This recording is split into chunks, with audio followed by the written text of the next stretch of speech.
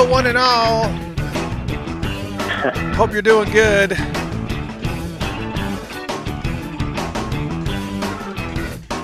I always wonder what this sounds like on the other side, how insanely ridiculous it sounds. Oh my goodness, welcome one and all. It is Funkatopia Live on this October 1st. And lots of people celebrating birthdays today, including my mother. I know she's not listening, but happy birthday, Mother, anyways. She doesn't support her 50-year-old son. Walter Matthau, his birthday's today. Donny Hathaway, his birthday's today. There's lots of people that have birthdays today. But anyways, welcome one and all. I am joined by, once again, a special guest that is here pretty regularly. Dr. Funkenberry's in the house. What you up to, man? How's it going, everyone? Hope everyone's doing well. Happy birthday to your mom as well, Mr. Horton. Well, thank you so much. Yeah, she's turns, I don't know what she turned, 70. I think she had me when she was 20, so 70. Good Lord. Okay. Yeah. So kind of one of those. Hey, it was back in the 60s, man. The party. Yeah, I know. So we got lots of things that we were, kind of talking about that we were going to be bringing up as far as, we had like lots of things we're going to talk about. We want to talk about this Paisley Park news that came out today. We definitely want to talk about that. We also wanted to definitely talk about the guitar, the Model C guitar replica that is available. That was available for to enter, so you could have like a little bit of an entry to win it. And I was doing Facebook Live right before this, and everybody was there. There was like a lot of people on the Facebook Live. And a lot of people that were in the drawing. And what I wanted to do is I wanted to make sure that, so for every $5 that you donated, you got an entry. So, some people donated more than others, and other people just did one, other people just did two or whatever.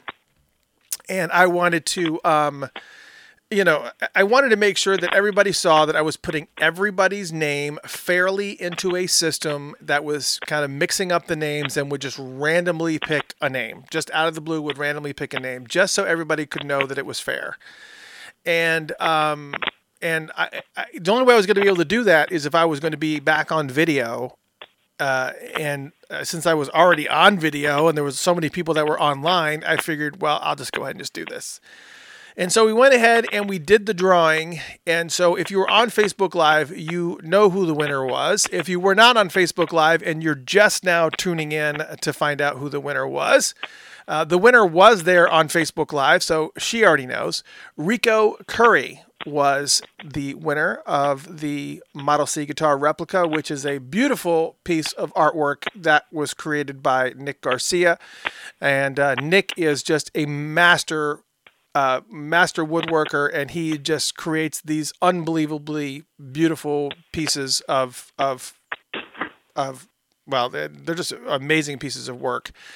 And I know a lot of people were like, well, it's not, I want to be able to play it. It's like, you could actually take it to a luthier and they can convert it easy. I mean, not like, easy, but they can do it pretty, not a problem, because it's an actual guitar, but it will be, a little bit heavier than normal, but it's, the reality of it, it's a beautiful piece of art and it's just incredible.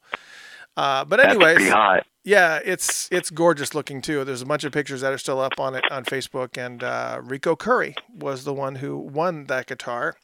So very cool. Yeah, and it's very cool. And again, portion of the proceeds are obviously going, as we mentioned before, we were talking about PRN alumni.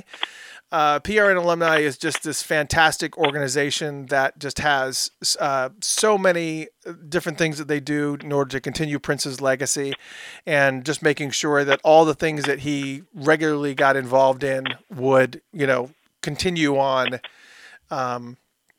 continue on like all the supporting of the music education classes, or if anybody at any point in time was ever in Prince's employ, whether or not they were playing on stage or off stage or whatever it was, that they would actually, if they had any type of financial hardships, that they would take care of them. And so, that's one of the things that I really loved about this particular organization, was that they do exactly what they say they're going to do. And so we will be making a donation to them. I've got to kind of go over the numbers, and I'll get Jackie on the phone, and we'll talk about it and get that money over to them and make that donation, because it's a great organization, great bunch of folks over there. Harlan Austin and Craig Rice and Jackie Thompson, all those are all like board of directors. So just people that really do exactly what they say they're going to do. And that's why we did this. It's pretty awesome. And then we wanted to talk about the Paisley Park news and whatever. And I got a little bit of a click that's going on your line. That's kind of like I don't know what it is, but but what we'll do is one of the other things that we were doing is we kind of did a post of saying, what is Prince's best piano song? And a lot of people, picked a variety of different tunes. I mean, we saw everything from, we saw The Beautiful Ones. We saw Condition of the Heart. So those are all songs that we are actually going to be playing tonight. But let's go ahead and do one of them now. We're going to do The Beautiful Ones because it is such a fantastic song.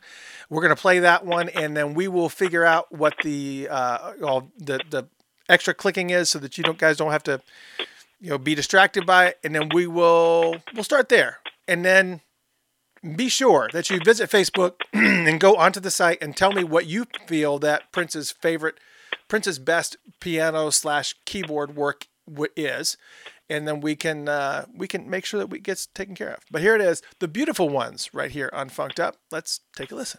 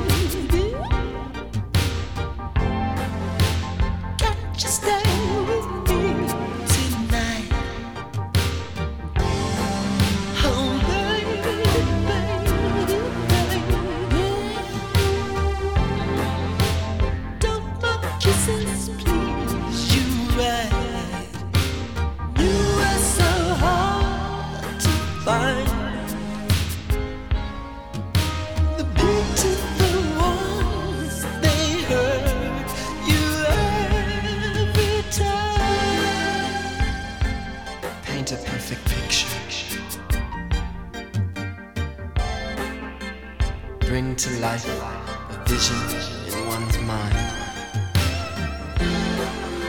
The beautiful ones always smash the picture. Always, every time.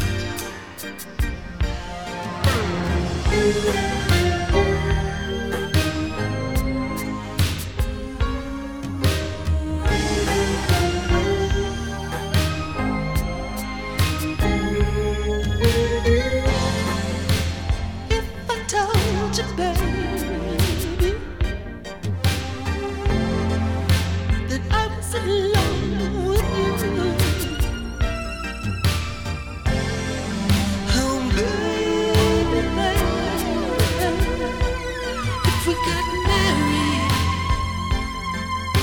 cool. You make me so confused. The beautiful ones you always seem to love. Baby,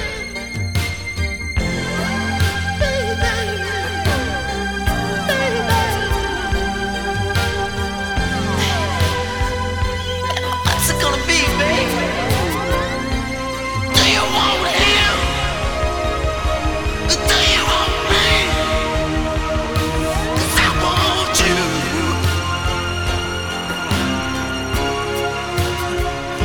Said I want you.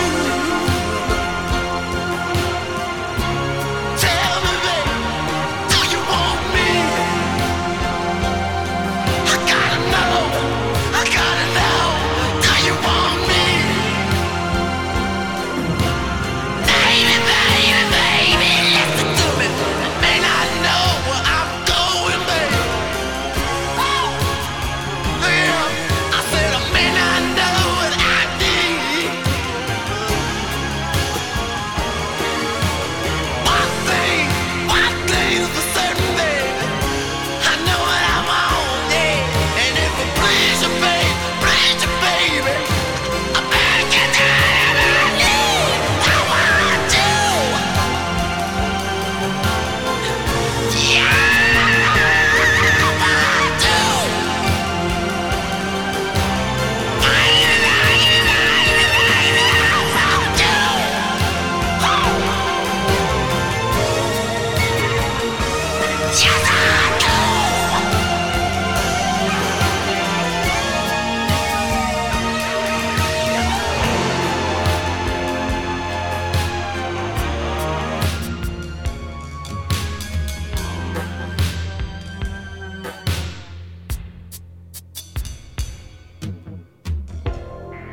And it's Mr. Christopher with the Funkatopia Radio Show, and we've kind of been on and off with the click, so we'll be all right. We're going to make it through. What we wanted to do is, obviously, we were talking. We have a couple things we're going to talk about. This is not going to be a long show tonight. I think we're going to cap out at just a couple hours. We're not going to make it a late night for anybody involved. But what we wanted to do is we wanted to talk about the news from Paisley Park that just came out today, and Doc is going to talk a little bit about that. And then we're also going to go through some of Prince's greatest piano songs, piano/keyboard songs, which kind of makes it a little bit rough because if you look at some of the keyboard riffs, there's a lot to work with there. I saw somebody had posted When Doves Cry, which obviously is an amazing keyboard riff, but that's not Prince playing it. That is Dr. Fink playing it at half of the that's not true. It is Prince playing it, but at half the speed that you're hearing that keyboard solo at. And then once they released the song, they double speeded that solo in When Doves Cry, and then he made Fink learn that solo at double speed. So, props to Matt for pulling that off, because that's not an easy keyboard riff by any stretch of the imagination. But yes, I could see how that would definitely make but if you're looking at like keyboard riffs and things like that, like stuff, La La La, He, and Two Nigs United for West Compton. I mean, those types of keyboard riffs are just unfriggin' real. I mean, they're just so much there going on. Lots of stuff that we're going to be going over as far as Prince's greatest piano stuff. So we'll be going over a lot of that stuff. Plus, we have a surprise when we start talking about that, because somebody had asked me, hey, do you have such and such song? And I said, I do. So we're going to play that after we talk about the news. We're going to break into this a little bit. We had kind of tapped on this topic a little bit a couple of weeks ago. You and me, Doc, we were talking about, actually a few weeks ago, when it was the end of the contract for the Graceland folks at Paisley Park. And so they kind of kicked them to the curb. And they didn't renew the contract. And then what ended up happening was that we thought they were probably just going to do things on their own, but apparently they decided that they didn't feel like they didn't feel like they had enough wherewithal to actually pull it off by themselves. So they decided to actually hire hire some folks. And some news broke today that Doc shared. We also shared it on Facebook, but Doc was the first to see it. So, Jay, I'm going to turn it over to you and let you kind of discuss this a little bit, and then we'll chat about the outcome of what we think will happen as a result. Sounds good. And the beautiful one is a masterpiece, even if it is like simple chords. It's pretty amazing. Yeah. Now, in the news, I wouldn't say it was about, it was like, yes, what they were wanting to do was wait until the family takes over and makes a decision, but there's other things in play that need to happen, and like celebration, and because the reason it was never announced at the end of April this year, like previous ones, or at the end of Celebration, is that they knew that there was going to be a change, and Graceland isn't exactly going to be promoting something that they're not going to be involved with. So then you have this. Now you have a company involved. Now we'll find out when celebration dates happen, and now you're having the whole battle of April and June, and we'll see that. But basically the news, or what Variety was given, I'll put it like that, the news that Variety was given, the Prince Estate, which assumed management of the Artist Paisley Park production complex effective today, October 1st, 2019, has announced new developments in the company's organizational structure and operations. Alan Seifert is Paisley Park's new executive director, effective today. They make sure to reiterate that. The estate has also engaged two entertainment development companies, MR Pro Fun and Myco 2, to enhance the overall experience for guests touring the facility, which was Prince's estate, studio, and home, and is now a museum. It's interesting it's taking two companies, but we'll get into that. Seifert joins Paisley Park from the New York-based Midnight Balloon Management, where he served as president. Seifert has years of management experience in media and entertainment, most recently focused on live events, including Black Girls Rock, the Black Girls Rock Festival they should with and the K-pop Ball Music Festival, and the BET Experience at LA Live. He's previously held senior positions at Viacom, NBC Universal, the NBA, and Fox Television. Fox. As an experienced entertainment executive, live event producer, and brand builder, Alan Seifert's exemplary business and artistic IQ, coupled with his lifelong enthusiasm for Prince, uniquely qualifies him to serve as executive director, representatives for the estate said. We look forward to advancing the strategic and long-term operational goals of Paisley Park under Alan's stewardship. And Alan said, I'm thrilled to join the Paisley Park family and to build upon the amazing legacy that is Prince. Just as it was for Prince, Paisley Park is more than a building or place. It is a creative laboratory, performance studio, and innovative space offering future generations the chance to create and share their work. Paisley Park is also enlisted, as we said earlier, two companies in the cultural attractions industry, Myco 2 and MR Pro Fun, to assist in authentically carrying out Prince's vision for Paisley Park. Myco 2 was part of the creative force behind the Westworld experience at 2018 South by Southwest and has worked with Universal Studios and Lionsgate and designed attractions for Dubai parks and resorts. MR Pro Fun operates in consulting and management services for the attractions industry, working with such attractions as the Rock and Roll Hall of Fame, the Warner Brothers Studio Tour, Ferrari World, and the NBA Play Zone. According to the announcement, the two companies will help fulfill the Prince Estate's commitment to the continued growth and development of Paisley Park by providing unprecedented, one-of-a-kind guest experiences. And it just goes to a description of Paisley Park, which we know. Now, people were worried when Graceland was out. Oh, Paisley Park's going to close. All this is going to happen. So this is what may have played into the decision happening quicker. Although, as we discussed before, Graceland was getting 50% of the ticket sales and 50% of the merchandise. The cheaply made merchandise, mind you. That's no dig at the people that work at Paisley Park right now. That's a dig at someone else, which I'm not going to get into because I'm sure this person would love to sue someone. But you had 50% of ticket sales taken out and 50% of the merchandise sales. for the time being, and we don't know how it's going to be under this structure, 100% was going to the Prince estate. So how is it going to go under when they were now making more profit than they were with Graceland involved? So to me, it's a great decision, but let's get into your thoughts about Cypher and other things before I discuss it further. Well, here's the thing. I really don't know anything about Alan Seifert, to be totally honest. I was, as you're talking, I'm trying to find some information on him. I went to his LinkedIn page, and his LinkedIn page shows him as the executive director at Prince's Paisley Park, and he spelled Paisley wrong.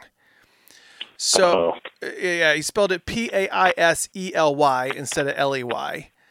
And he's got it that way all over his LinkedIn page. So he doesn't even know how to correctly spell. I understand it's a typo, but if you're making that kind of announcement, how about, you know how anal we all are about all this ridiculousness. So right now, currently, his LinkedIn page shows Paisley Park, his new place of employment, and it's not spelled correctly.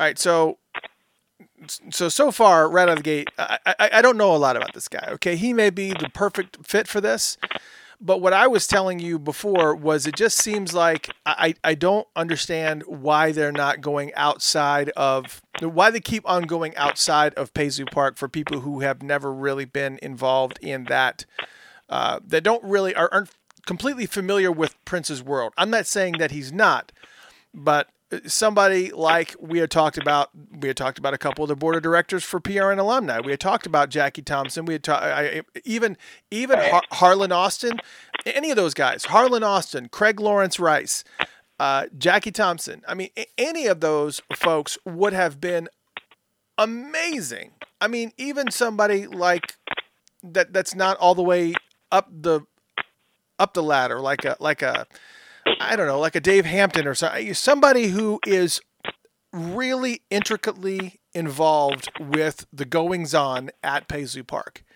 who fully understands and grasps the levity of what they're being put in charge with. I'm not saying that Alan is not, but it just doesn't make a whole bunch of sense to me why there's so many capable people that can easily step into this role, because everything that he's done that I've looked at, with the exception of the Black Girls Rock thing, there's not a whole bunch of stuff that he was doing musically. So most of the stuff that he was doing, well, no, I take that back. There was some things that he did. He did a couple music festivals. Guess what? So did I. I've done 6 music festivals. I personally have put on 6 music festivals, so I have that experience also. But I think the point of this being is that I can't wrap my head around why they keep going outside of Paisley Park to find people to run this. Because keep in mind, he's had bigger events that are done, and now you have 2 companies helping him. So this is a big project, and they're having other stuff.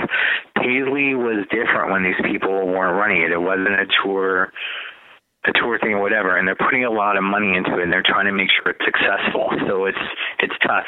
Some people were wanting me involved with Paisley, and I'm like, this isn't how it used to be with him. It's a lot different right now, and there's a lot of moving pieces. And you need more than, say, a crew of 3 people that knew their stuff. You need a company that can do stuff. Now, hopefully, eventually, they would go to these people like Dave Hampton for advice on it. But to have them be involved, it's probably not going to happen, and that's why they're going for bigger companies that have experience in running something so big. Paisley's an older building. There's going to have to be stuff eventually that's going to have to be done to it, but also they have to have new exhibits, and they have to figure out some other things to do. So you need something to where they're going to be able to know what's going on immediately and work on it. But should they go to people like Jackie and Dave? Yes, to help out. But the day-to-day operations, it's just a lot different. And we're going to see how long Cypher lasts. And hopefully by the time the show is over, he'll get his LinkedIn page corrected.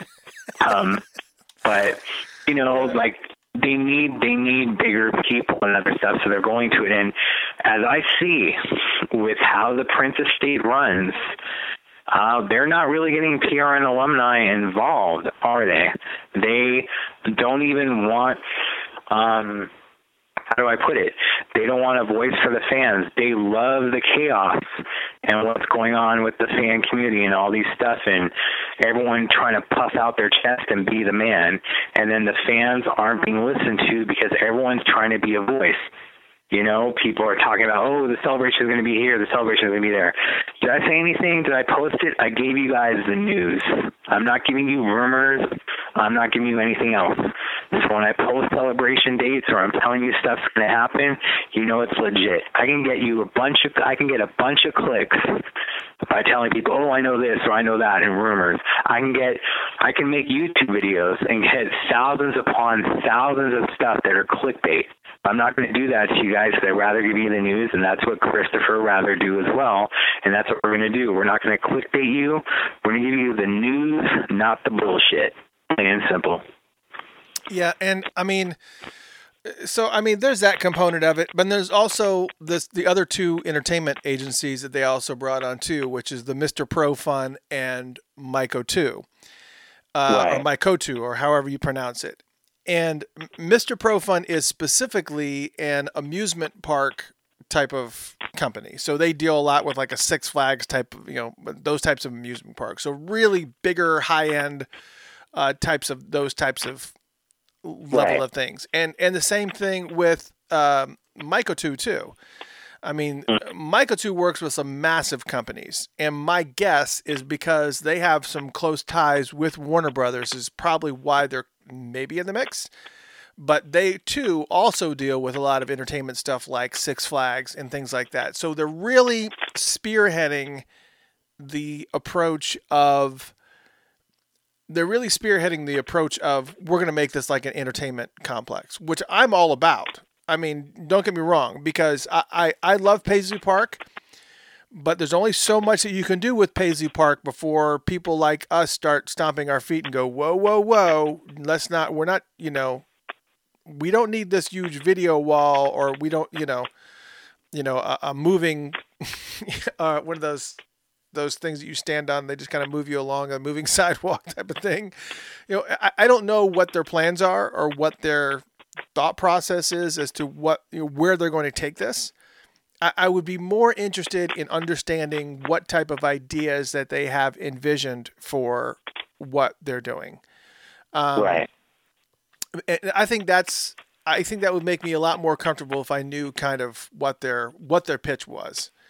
And I'm just not seeing any of that. And we don't know that yet. Right. But just because you have experience in amusement parks doesn't mean you're the right fit for it. We'll see. We got to give them the benefit of the doubt. They're starting with a clean slate. This could be really good news. Just things have to be executed properly as I look at it. Now it's just like it's the Prince Estate. Like, look, there's some good people on there, but the thing is that you have to be more imaginative, and they haven't been. The merchandise is selling. Music isn't selling. I gave them ideas that Tyler, the Creator, is using and Post Malone is using, and they're selling a grip of merchandise along with download codes with the merchandise, and they're not doing that or capitalizing on it. They don't know how to think outside the box. Just because you have a law degree, have a college education, have these other things going on, doesn't mean that you know what the heck you're doing in the music industry and other stuff.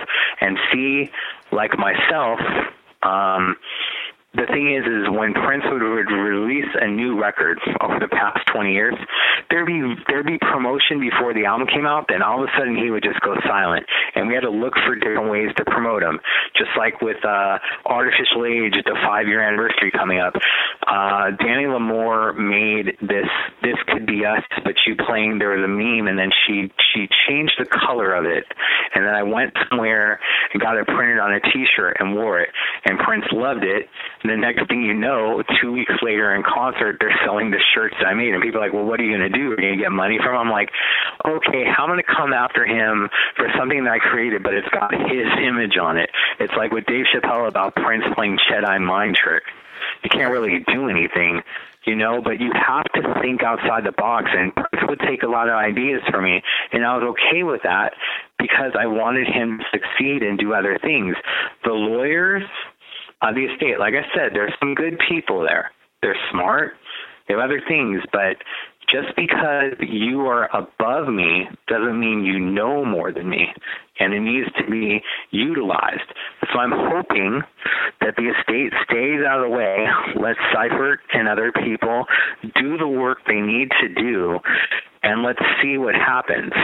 And this is why I have more faith in the family.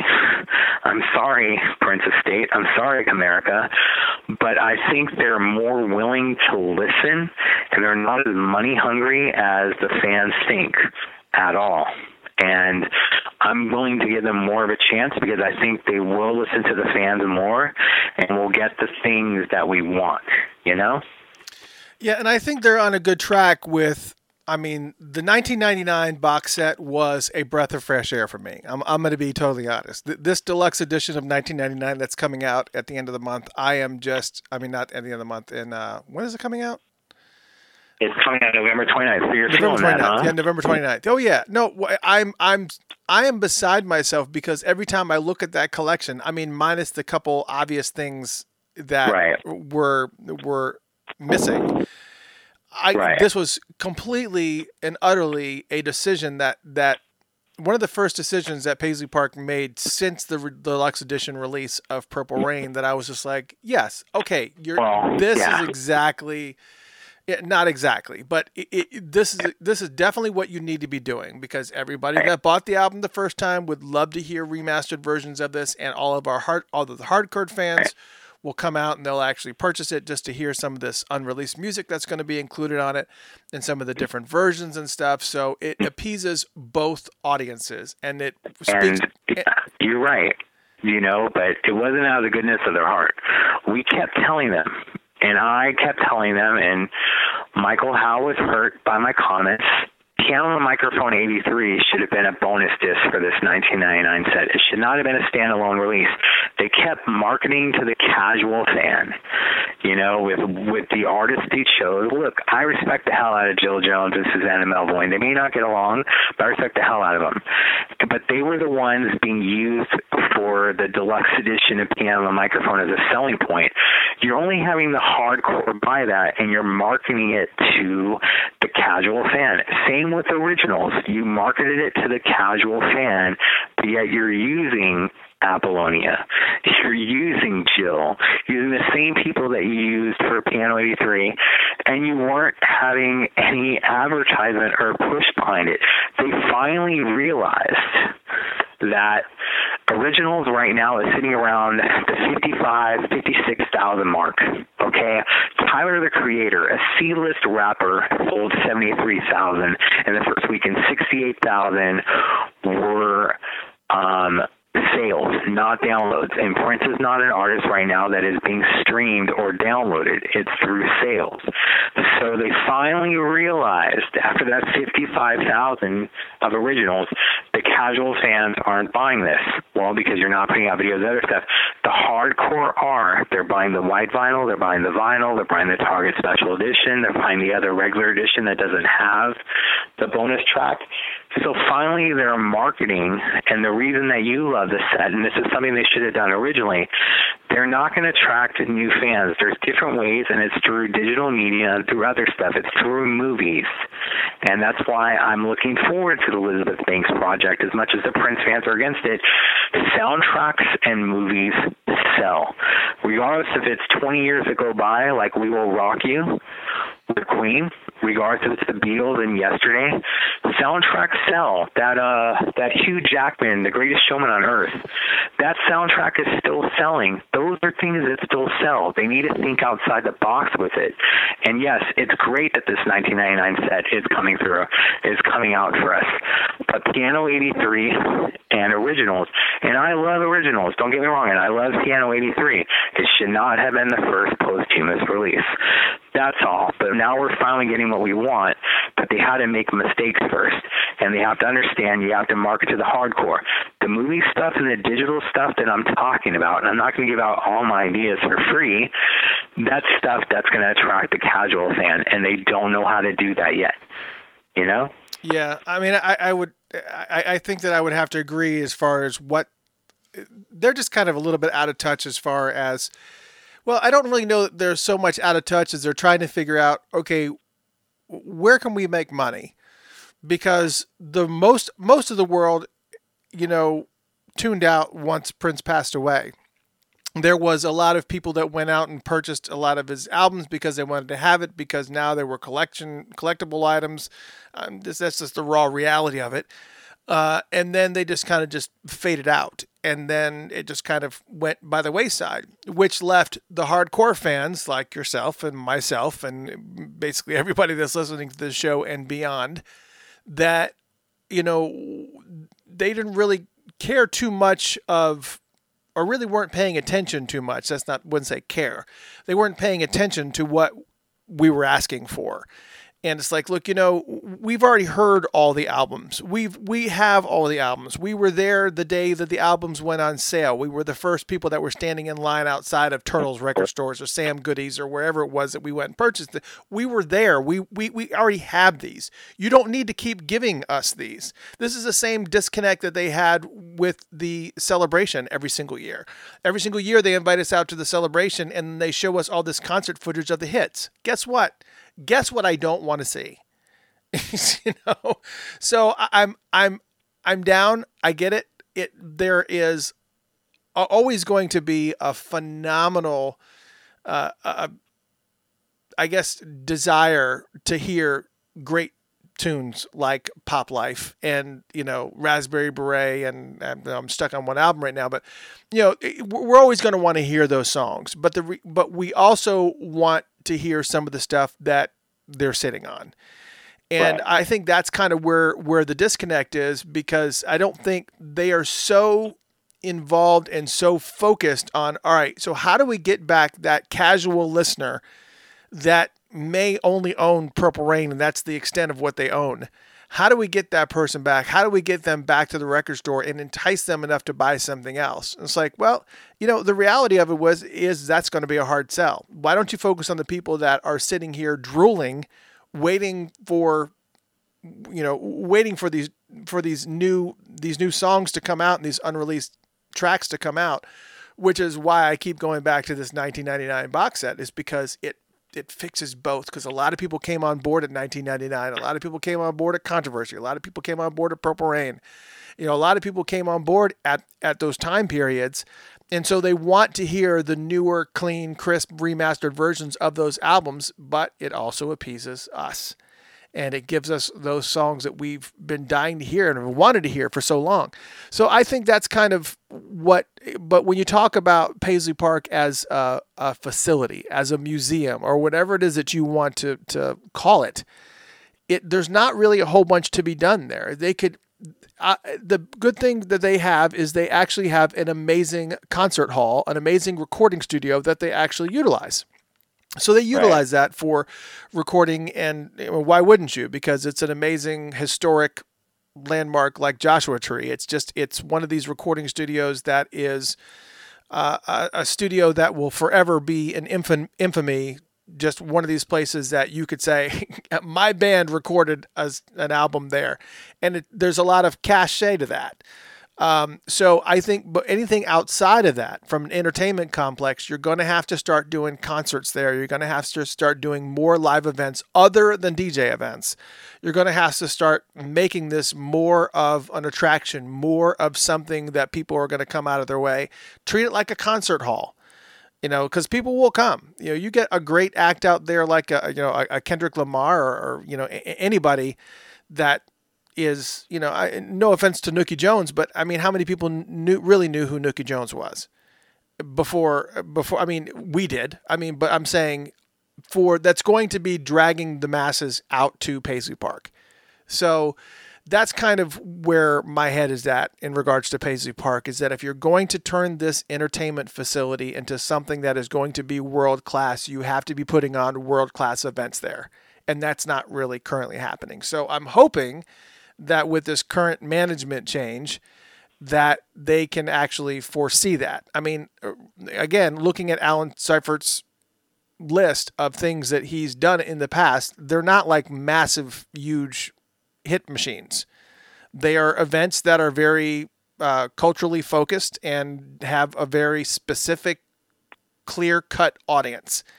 And you need to go beyond that. The Paisley Park has to get outside of that box. Just like Prince was outside of that box, Paisley Park needs to get outside of that box. And hopefully Alan can take him there, but he hasn't really, there's nothing really a whole bunch on his resume that says that he knows what that is. But I could be completely wrong because I don't know anything about the guy. I've never laid eyes on him. I think I may have seen him at Paisley Park once or twice, but I don't know. But I hope that I'm wrong. But there's got to be a specific vision that they've got to wrap their heads around in order to take it about like unreleased stuff and whatnot. That's a fragmented vault right now, and until the family is taking over with stuff. So look, like I said, I'm giving Seifert the benefit of the doubt, right? Let me ask you this, because they got someone that runs the entertainment side of stuff and the music side of stuff that has, quote unquote, the resume. What do you think of Troy Carter and the job he's done since being entertainment advisor, and is he earning his paycheck or not? People forget about that. Well, let's ramble off some of his accomplishments so far. Quitting Spotify because probably his paycheck from the Prince estate is pretty good. Yeah. Piano Microphone 83. Yep. Rain Deluxe. Originals. Yeah, and giving Spike Lee the song that was meant to do, Mary Don't You Weep. Yeah, so those are the types of people that need to be. I mean, you're starting to see Prince stuff pop up everywhere. As far as the songs appearing in, I mean, that was one thing that he really kind of avoided when he was with us, is that, you didn't really see a whole bunch of his music popping up in movies and right, but it's a different game now. It's definitely a different game. Absolutely, yeah. It's a different game now. I mean, the fact that the last season of the TV show Pose, pretty much every single episode featured something that was tied to Prince, whether it was Nasty Girl or whether it wasn't Nasty Girl a sex shooter, I can't remember which one, but like every single episode had something of Prince's in it, whether it was like a little quick hit or a little a quick drop, or whether it was actually a full blown song where you've got Sometimes It Snows in April being sung by Sandra Bernhardt, like almost the whole entire song with the exception of like one verse and like a short instrumental patch. But I mean, that type of stuff really has a lot of impact, and it kind of reaches out to the common people who are that casual audience where they can go, oh yeah, I remember that song, and actually can make them some money, not just from the licensing, but can actually make them some money where actually people go out and now repurchase that or listen to it on Spotify, God forbid, because that's no money at all. But, I just think there's a specific marketing tactic and plan. I mean, this is kind of what I do. I own, for those who don't know what I do full time, this is not what I do full time. I have a digital marketing company called Rankwell Marketing, and we're based out of Atlanta. And I do a lot of digital marketing for national companies, like healthcare companies and things like that. So I'm always thinking about, how can I reach, when you look at a client and you figure out who's my client, who's my audience, and how can I reach that audience effectively and make it so that it sticks? And normally, if I come up with any type of crazy ideas, it's normally something that's, maybe might take a little bit of extra push to get there. Maybe like some type of silly TV commercial or something ridiculous. But the reality of it is that you have so much that you've got to focus on in order to make sure that whatever you're doing from a marketing perspective is done effectively and is going to reach that audience. So that is the challenge.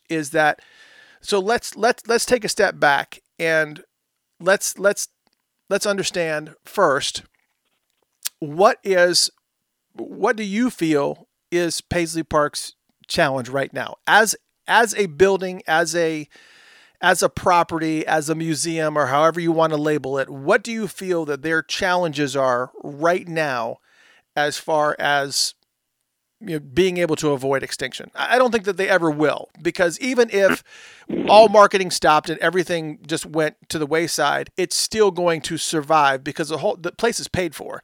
So it's still going to survive as a recording studio. It's going to survive as a recording studio and a special event facility. It's always going to be that. But what do you think that it needs to do in order to go beyond that? Or should it go beyond that? Is the museum part necessary? They need live music back.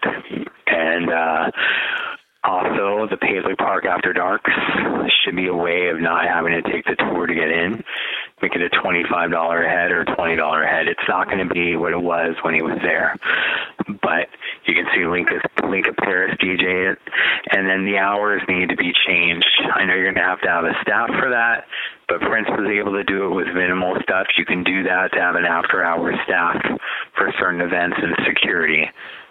They need live music there, and I do believe that during the summer months that they should have the Dance Till Dawn parties return. And also they do need to do upgrades of the exhibits they have now, make them bigger or do other things with it. Now, I understand the problem is that you have stuff in the sound stage. You have to move that out for the concerts to be there. But it needs to be done because we need live music there. And another thing is, aside from his room, I would like for them to find a way, another part of Paisley, or to do something, and the fans are going to complain about this in the sense that you're going to have to do some remodeling. But I would like for the fans to be able to see Prince's weight room. I like for them to see the wardrobe room. I would like for them to go to the garage to see the cars instead of them being in the showroom, because I think people kind of get off about the garage, even though it's just the cars there. I do feel that they need to find another place for the elevator. And if it means making another elevator somewhere else, that's what I would try to do, because then that way you don't just have one floor of stuff and a wardrobe room and other stuff, and having mannequins dressed in that area would mean a lot to the fans and other things. Just because, you can say, here's a room where Prince had all his outfits made. He'd have people coming in, and doing different stuff. And those are things that would add to it. So they have to find a way. We can't use that elevator. We're not going to use it.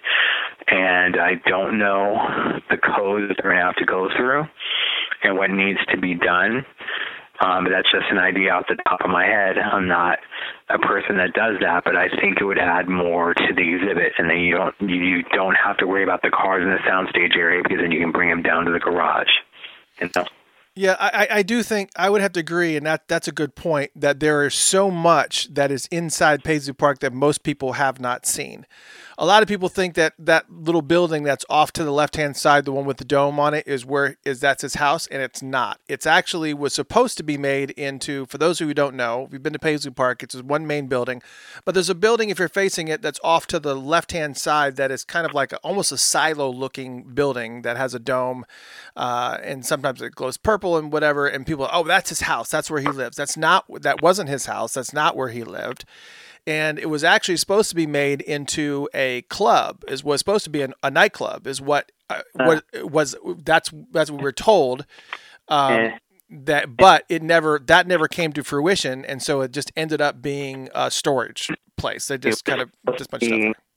It was supposed to be, as far as I'm aware, it was going to be called the Egg, and it was going to be a restaurant. And Prince started building it, and he didn't get approved for the building code, and you can't have a circular thing like that. It did have windows, but it's a no. Just like Kanye here in LA, he was trying to build these homes for low housing incomes. He made them in circles just like Prince did, and he didn't get authorization for it, and then the building code said you can't have buildings like that. So he had to tear down, and there was about 7 made that were kind of like a dome and a circular thing. You can't have that, so he had to tear them down. So in the middle of construction with this, the building inspectors came and they wouldn't approve it. So that's why in the middle of it, it was just stopped. You know, so people, if they want to think that's going to be a gift shop or whatever, we'll see. But, you know, the club was always Paisley Park after dark. And the reason that he had trouble in the 2000s having these parties is that Prince would decide last minute to do it. And the person that was in charge said that Prince needed to pull a permit 2 weeks ahead to have these parties. Now, think about that. Prince would, you know, wake up on a Friday, I want to have a party, but was a permit ever asked for? Was it ever filed? Was it ever paid for? No, so a lot of these parties weren't happening. Now, as later on, as we know, Prince was considered a Minnesota legend and all these other things. So that permit could be pulled at the last minute, whether it's a day or a couple of days notice. So it's always going to be that inside either the MPG Music Club room or the sound stage. And we're going to have a separate thing for that because he still would need to use the permit. And they didn't like people, just like the first few celebrations, you know, we'd park our cars on the side of Paisley. The neighbors didn't like that. The city didn't like that. So that was going to stop.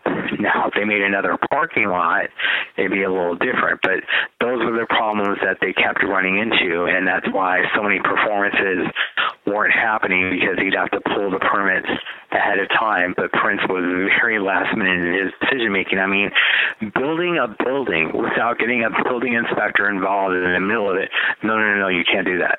You know? Yeah, so I think there was a lot of stuff that was going on there that, you know, people just, you know, I go back to your original suggestion about opening up the places that we have not been able to see. A lot of people have never seen his living area. A lot of people have never been able to walk into or seen the garage. There's got to be a way that they can turn those places right now that are currently off limits. I mean, you got you're only showing about 30% of Paisley Park. I mean, that's, I mean, you're not seeing a majority of the stuff that's there. And that's really what people are really passionate about seeing. They want to see kind of a little bit more behind the scenes. And I just think that everything that they're showing, people have been seeing for years now. So, you know, everything that's been off limits is still off limits. And I just, I think there's a lot there. I think those are really good suggestions, you know, and hopefully they're listening, because I think that there's so much more that they can be showing people, and that they could be touring and figure out a way to do it in a way that's, you know, still going to protect everything. I just think there's just so much. There's so much to see, and it's just to have it be closed off. All right, you don't want to show his bedroom? Okay, I agree. The elevator's too much. I totally agree the elevator's too much. You got to put in another elevator or do some other thing for handicap access to those levels. If you plan to let them access those levels, then yes, I agree that there needs to be another thing done. I know that's an expense, but I think that people being able to ride in the same elevator that he passed away in is not a good idea. Right. I just think that's too much. I'm getting emotional just thinking about being in that elevator, and I couldn't do it. I couldn't do it. And yeah. I consider myself a man. So let's just be real. But I don't know that I could be in that elevator and feel, not that I'm scared of being in an elevator. I'm not claustrophobic or anything like that, but to be within 3 feet of where my musical hero passed away, I couldn't do it. I couldn't do it. So there has to be, you know, so if you're going to be breaking out, you're going to do some other type of access to to those parts of the facility, you're going to have to figure that part out. Whether it's an escalator, put in an escalator where those stairs are at. I don't know. So something that's got some type of reality to it. So there's that. So I just think it's going to be a challenge. It's a challenge because you've now hired 2 entertainment agencies, and I wonder how much they're going to make, because these are big companies. These are not little. I mean, I've never heard of either one of them, the Myco 2 or the Mr. Pro, whatever. I've never heard of either one of these agencies, but I look at their resumes and they are dealing with massive attractions. They are dealing with the Six Flags and the Universal Studios types of stuff. Those are the types of things that they're used to. This is like nothing to them. So I'm trying to also kind of get an understanding of the level of importance that they feel towards this undertaking. How are you approaching this? This is not like, multi-billion-dollar, theme parks that you are accustomed to getting behind. This is a small recording studio / house / event facility. It's got a lot of legend behind it, but that doesn't mean anything. So that doesn't mean to them. So I'm trying to figure out exactly what their vision is, and I'm glad that we were this news happened today, and that we were one of the first people to be able to talk about it live about this so early in the game, within 24 hours or within 12 hours of them making that announcement. So that's kind of cool. But right. I think there's got to be a lot of time that we have to focus on, just step back and go, okay, so here's who you named. I want to believe that the people that, because I don't know anything about these 2 companies, they obviously are way bigger than the Graceland folks. They obviously are way bigger than that, but they also are way more removed from what Graceland would do. Graceland was running a museum / event facility for Elvis Presley. So it's almost, Graceland is almost like the exact same thing. Definitely smaller, obviously, as far as what Prince was in. It was very, very similar, but they did a horrendous job, and either they didn't have enough time to prepare for it, or they just didn't care enough and just didn't want to, I don't know what the thought process was, but right. Whatever, but the execution of what they did was not good. And that's the reason why their contract wasn't renewed. But I think that everything was done so quickly and so fast that I don't know that they actually had time to actually have a plan. What's the plan? There just wasn't a plan. Look, anything is better than Graceland, because Paisley Park is far funkier than Graceland will ever be. They should have never been in the mix from the get-go. And those Bremer trusts that made that decision, knock America, but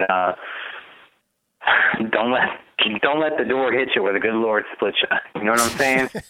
Yeah, I know.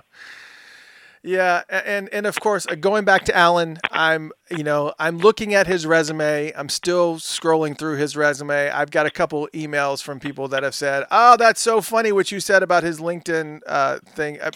We talked about. Yeah, that's not good. Well, Brian Davis emailed me and said, "Yeah, I just private messaged him and told him that he misspelled Paisley. So he's the vice president of Paisley Park, and he spelled Paisley wrong on his LinkedIn account." So we keep pointing it out because we're such great people. Yeah, I know. Well, that's my job. Not only do I gotta catch stuff like this, but I have to screen capture it and put it in for posterity, right? And highlight it, and then I'll probably post it later.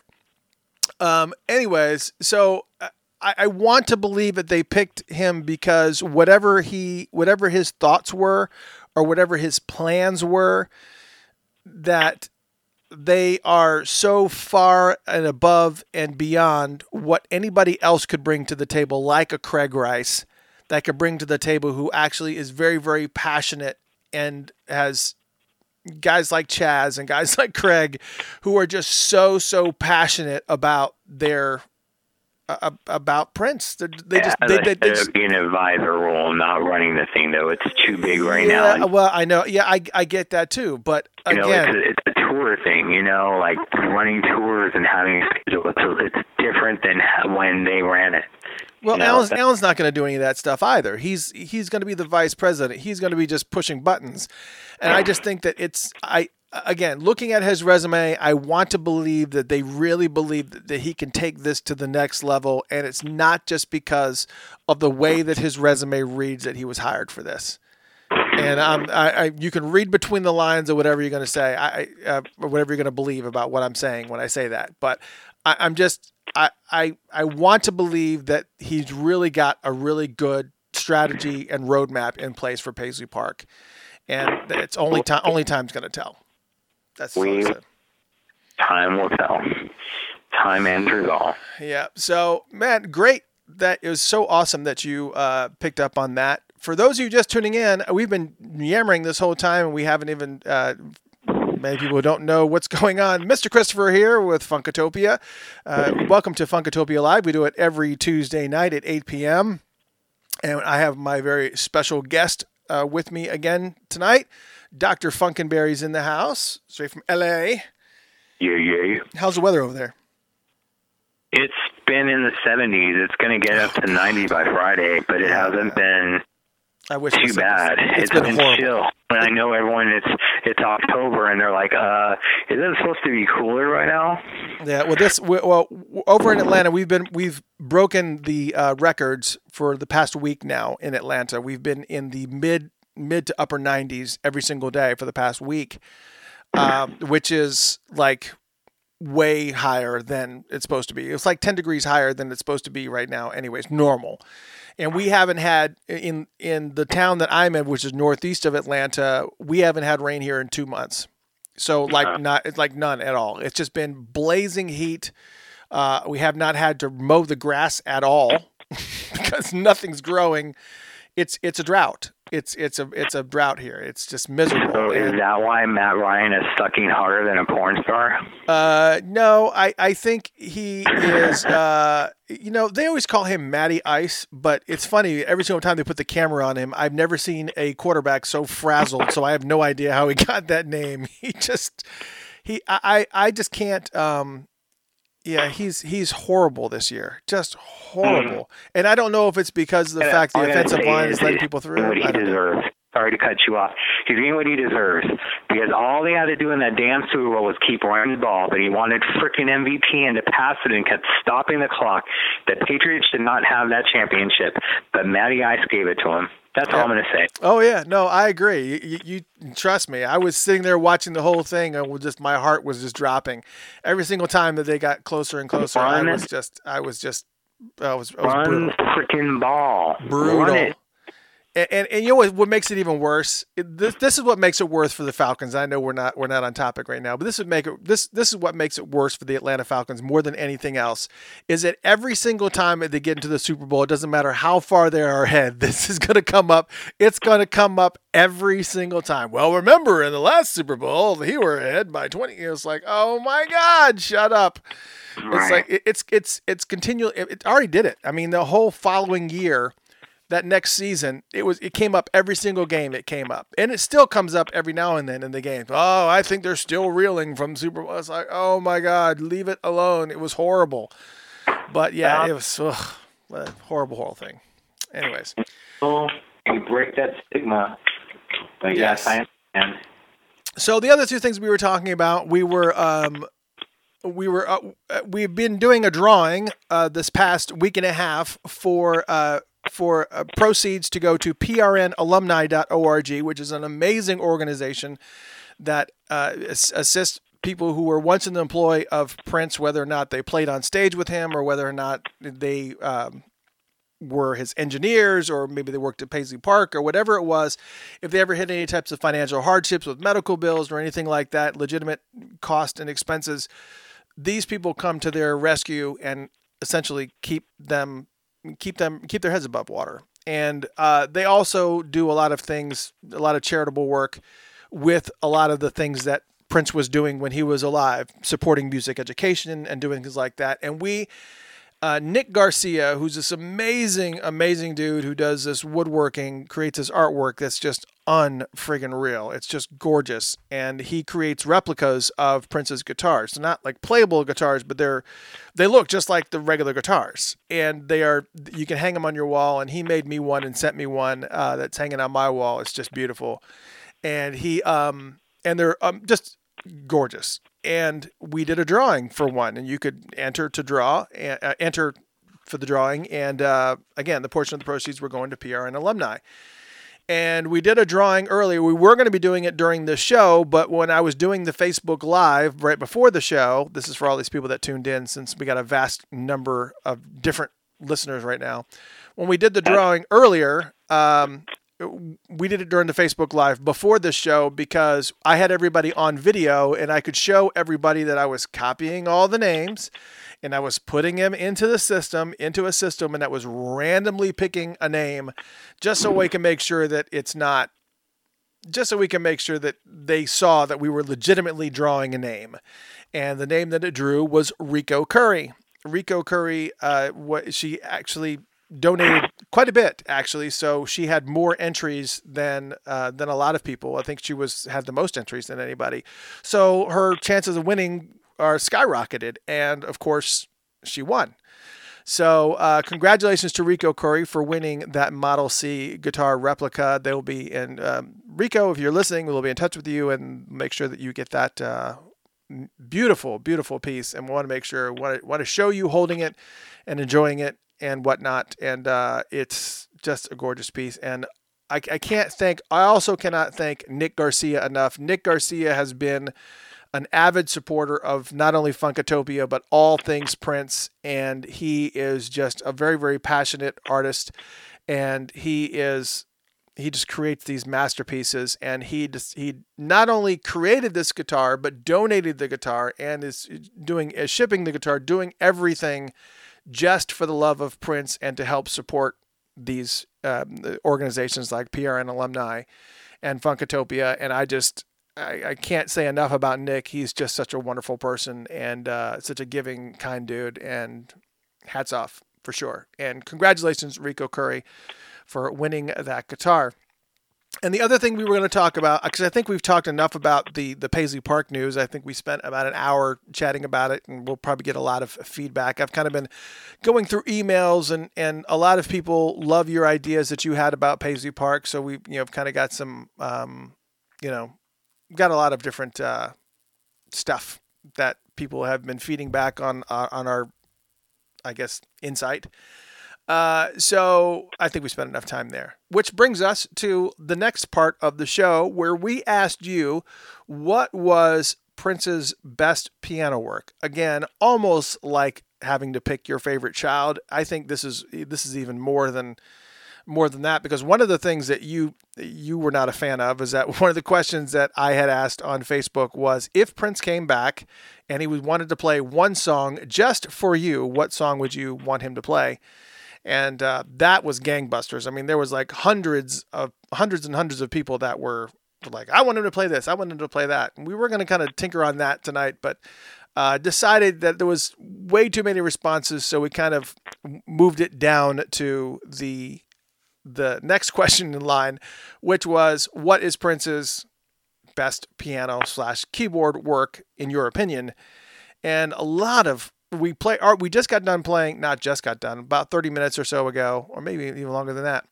We played The Beautiful Ones, which is definitely award winning. But what's interesting is that a lot of the songs that were being picked were obviously slow songs. So there's not a whole bunch of fast songs per se that made the list. I think it's because when you can kind of hear some of the intricacy and some of the flow that he had with some of these other songs, I think that really kind of has a massive impact on how you absorb a song, when you can actually sit back and just kind of take in the chord structures and take in the thing. When Beautiful Ones was playing, I was telling you, I'm surprised that The Beautiful Ones actually made that cut. Not because it's not a gorgeous song, because it is, but it's one of those songs that is just the chord structure is very, it's very simple. It's a very simplified song, but it's the I guess it's the pattern in which he plays them that kind of, and of course, once he gets to the chorus, then it kind of goes in an entirely different direction. And of course, his vocals take it to a whole nother level. But another song like that, that's one of my all-time favorite songs, I am actually going to play you a track from a song that's very, very similar to that, in my opinion, but I'm not going to play you the recorded version. I hope you guys are okay with this. I'm not going to cause any problems, but I am going to play you this song from his final performance in Atlanta, the 10 p.m. show.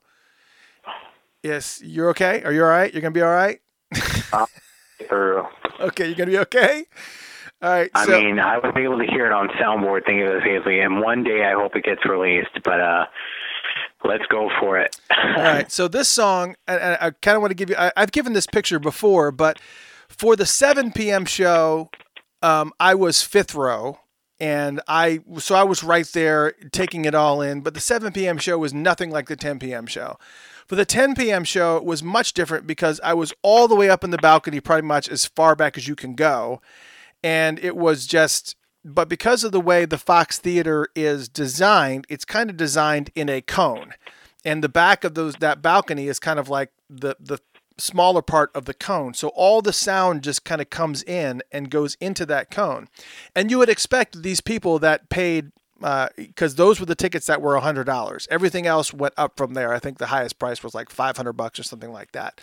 I paid $350 for the fifth row seats that I had for 7 p.m. show, and it was horrible not because I enjoyed the show, but because there was this crazy chick that was next to me screaming at everything. So it really made it very, very difficult to enjoy when you had I had a girl next to me screaming and I had a girl behind me screaming.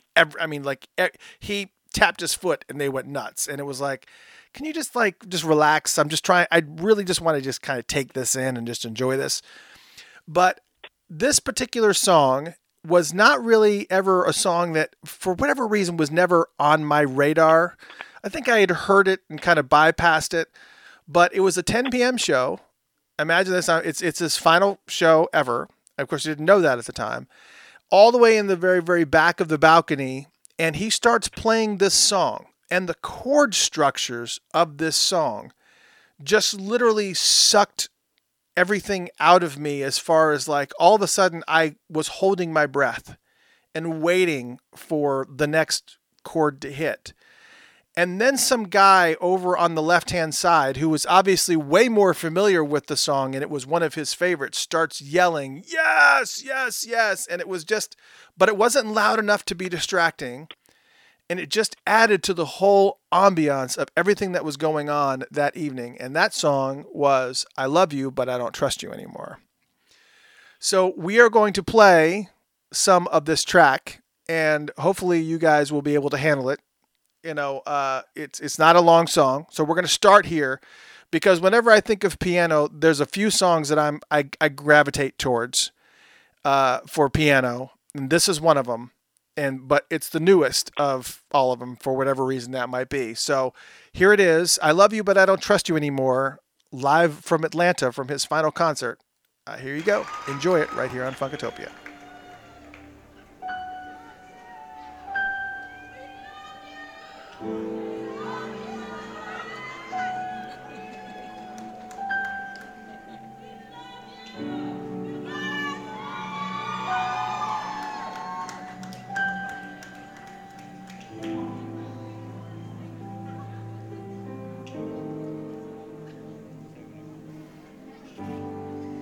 I could tell from the moment you walked in the room.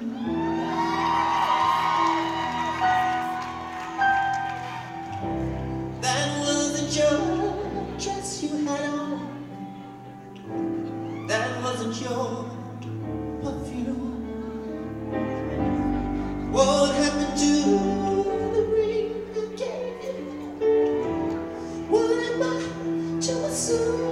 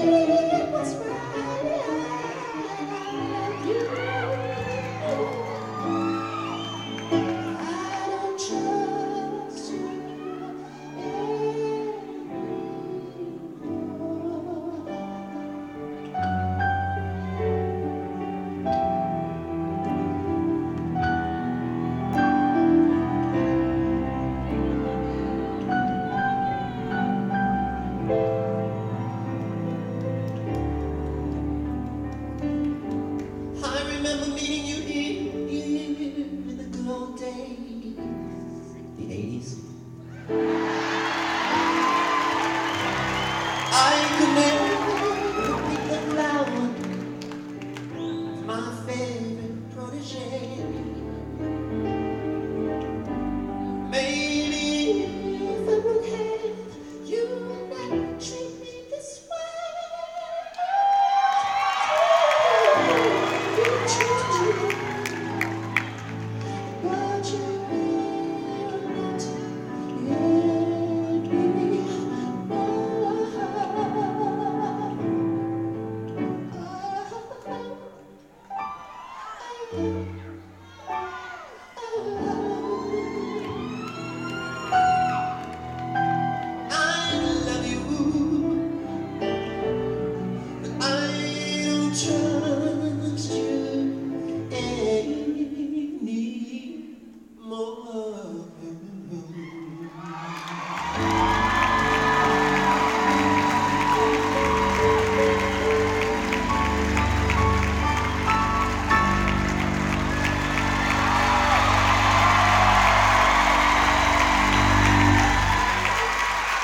I love you, but I don't trust you anymore. And that was "I Love You, But I Don't Trust You Anymore." That's it's again. There's nothing really super fancy going on. It's just the way that the chord progressions. The ding, ding, it's just when you think of piano songs, Doc. What songs do you think of? I'm going to go with upbeat right now because that was a lot. I like the Max. You like the Max? The Max. And look, like he would use that because that was like the little guitar riff from Raven to the Joy. Fantastic. Dun-dun-dun, but he would do it on the keyboards. Same with Love Sexy and Endorphin Machine. It's keyboards for Love Sexy, and then Endorphin Machine, it's the that part on guitar. I would also think of Starfish and Coffee. I think of things like that. And of course, the One Night Alone piano CD, all of that is amazing. That version of A Case of You. Yeah, and that's great stuff. Even 17 Days from Piano and Microphone 83, which should be a bonus part of the 1999 set. That's pretty cool too. Yeah, I think so all the songs that you mentioned, surprisingly, the Max is one of those songs that people have named a couple of times. 17 Days, one or two people mentioned 17 Days. And then I'm trying to think, but the one that got repeated the most was Condition of the Heart by Absolutely. Landslide. Yeah, I mean, that's just Venus de Milo, obviously, as well. That's just another one of those short ones that's just, it's just there, and it's just... That's on my rainy day playlist when it rains the 2 days it rains in LA. I wish we had some rainy days, so yeah, I feel yeah. All right, so let's do that. Rain come down. Let's play the Max, because we haven't been able to play any upbeat songs yet, so let's do that. We'll start with the Max. Yeah.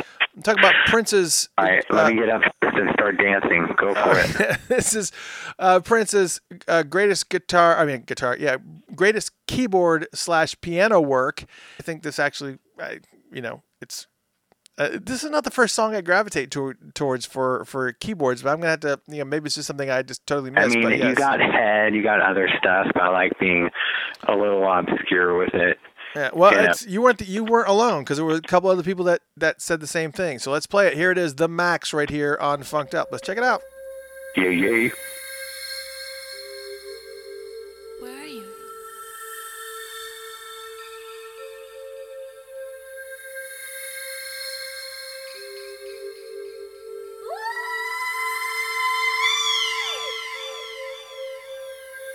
You can relax now. The Max is in control.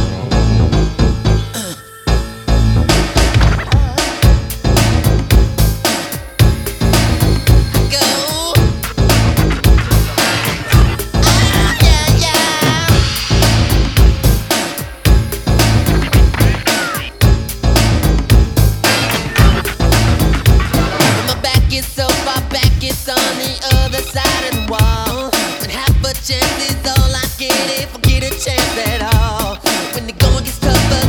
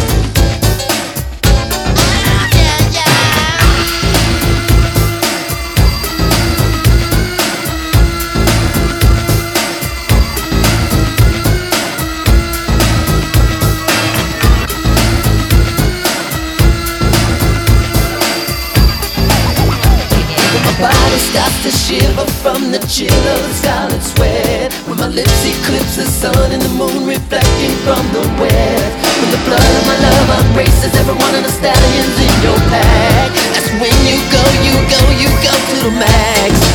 You go max. Get funky.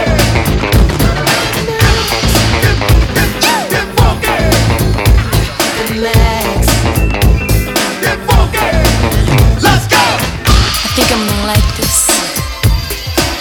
Let's go. I wanna dance. Let's go. Let's go.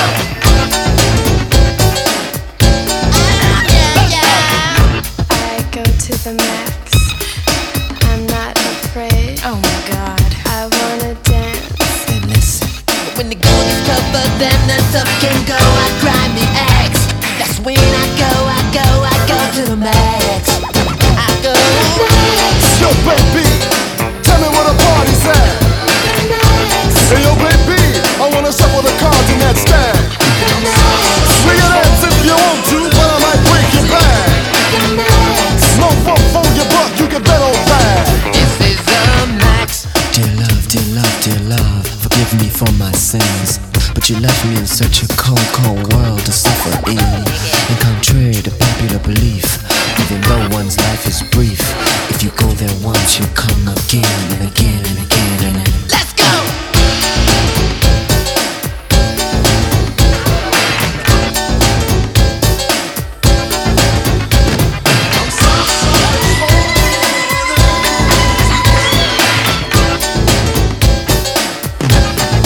This is a max. And that was the Max on Funked Up.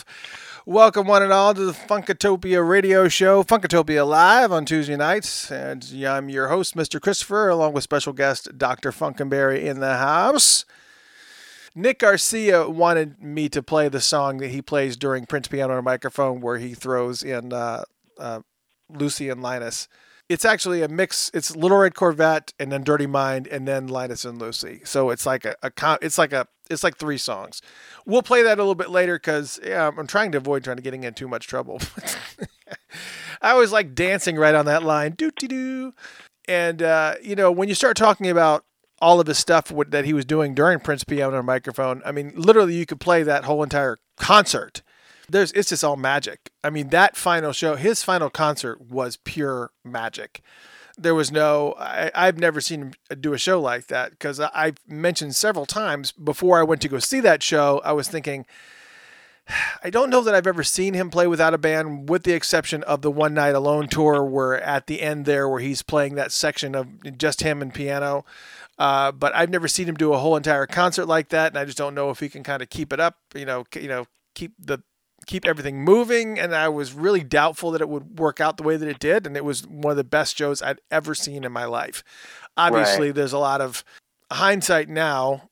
It was certainly the best one, and I feel so blessed that I was able to see that show, because at the time I was playing with a band and I was singing with the band, and I knew that he was going to, when he had to reschedule that show, I knew he was going to reschedule it on a night that I was not going to be able to go. I just knew it. I'd say, he's going to reschedule this, and I'm not going to be able to go. I'm not going to be able to go to the show, and I'm going to miss it. And a friend of mine actually had front row balcony seats, and he sold them. He goes, "I'll see him next time." I was like, "Oh, I'm so glad I was there. I don't know, I could breathe if somehow I'd missed that show. I don't know how I would have handled it. I would have not have been able to live with myself. It would have been like a regret that I had to carry around forever." Brian Davis said, "Did you know that the piano that you heard on Piano and a Microphone tour was actually a Yamaha Motif synth that was sitting inside of a piano body? They told us this during the Paisley Park tour, and I got a chance to take a closer look. And yes, it is a Motif synthesizer that is sitting inside of a piano shell." Yes, I did know that, actually. Yeah. But what was good about it is that he didn't really do anything synthesizer-like with it. He used the piano sound, and that was it, which is kind of a little unusual, because it's kind of one of those scenarios where, well, if you're going to bring a whole entire piano body, full shell of a piano, then just friggin' bring the piano. But I don't know if he was worried about having to tune it or what the thought process was. But what was cool was that he used the piano sound and solely the piano sound, which is great. So, right. A lot of messages for you, Jay. Michelle GK says that she cosigns all of your ideas for Paisley Park. That's the second time we heard that. And Cammie Mattingly said, "Dance for me, Jay. I'll couch dance. The Max is in control."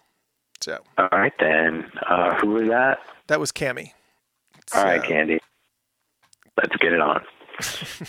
Dance. Yeah. So. And the dance. The dance is a great piano song. The Morning Papers. Yeah, that's a good one too. There's so many great piano songs. I was actually surprised that everybody just kind of focused on a lot of these really specific ones. Yeah, it's just, Condition of the Heart was an obvious one, I think. That's right. just. Let me say this. There is a video for the dance. And the thing is I was able to see raw footage of the 3121 movie. So I got to see him, because it's filmed in a studio, got to see him perform that song over and over again. There were times that he lip-synced. I got to see about 45 minutes to an hour of him just doing the dance over and over again, trying to get things right, trying to get it from the right angle, doing these other stuff. So not bragging. What I'm trying to just share my experience, and I'm hoping one day. The 3121 movie is not that great, everyone, but you get the dance, you get the word, you get the video for the morning after. Those things are cool, and I like to see that as a standalone project eventually. That's all. The version of the dance on 3121 is so much more superior than the version he had on Chocolate Invasion. It's just so, it's not even the same. It's just such. And he was slick with that. Towards the end of the song, about the last minute or so, when he's saying at least, all the curly hair, all that stuff, he's actually saying Lisa. Now, he was married to Manuela at the time, but there was a chick called Lisa Hernandez that he would call Lisa, who was the inspiration for Te Amo Corazon. So listen to the dance, and towards the end of it, when he's saying at least, he's not saying at least in a couple of places. He's saying Lisa instead. Prince being slick yet again. Yeah, he tends to do that. He absolutely tends to do that. He loves kind of, slipping in those little tastes here and there, just kind of making you think. I was like, what did he just say? Somebody had told me, and I still have not gotten the answer to this. It was an email that was sent to me. David Brannon sent me an email in the middle of September, so it was a while ago. But in the song Sex in the Summer, there is a keyboard part. It's like a synthesizer part. And it's like happens like at 2:15 in the song, where it's actually like a little bit of a keyboard breakdown kind of. It's a little bit of a voice box thing kind of, but it doesn't sound like it sounds like he's trying to just like hum a melody, but he is actually saying something in there. And I don't know what it is, and I could actually hear it, and I could hear him saying something, and it's very clearly words.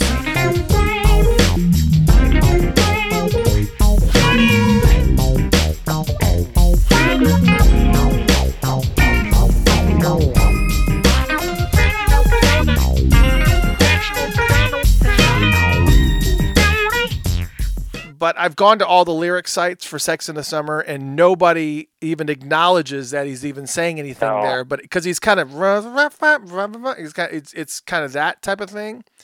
And it's got me really frazzled, because I really want to pull it into like headphones and listen to it really loudly and see if I can pull it out. But David, if you're listening, I know you're listening all the time. I have not forgotten about you, dude. I have not had a time to blast that song and figure out what he's saying there. If anybody else knows what is happening in Sex in the Summer in that section, in 2 minutes, it's It sounds like he's just kind of like humming a keyboard part. Is that part? But he's actually talking there. So he's kind of doing like a little bit of like a Roger Troutman type of voice box thing, but kind of like fuzzed out. But there's dialogue in there, and I don't know what that dialogue is. And so there's your homework, people. Is trying to figure out what's being said in Sex in the Summer. Hopefully. Well, here's another short one, a one that came up a few times, and we know about this one, Venus de Milo. Let's take a listen to this. Obviously, it's only like a minute and a half or something like that, or a minute and 46 seconds. Let's take a listen to Venus de Milo. We know this one's keyboards. Here we go.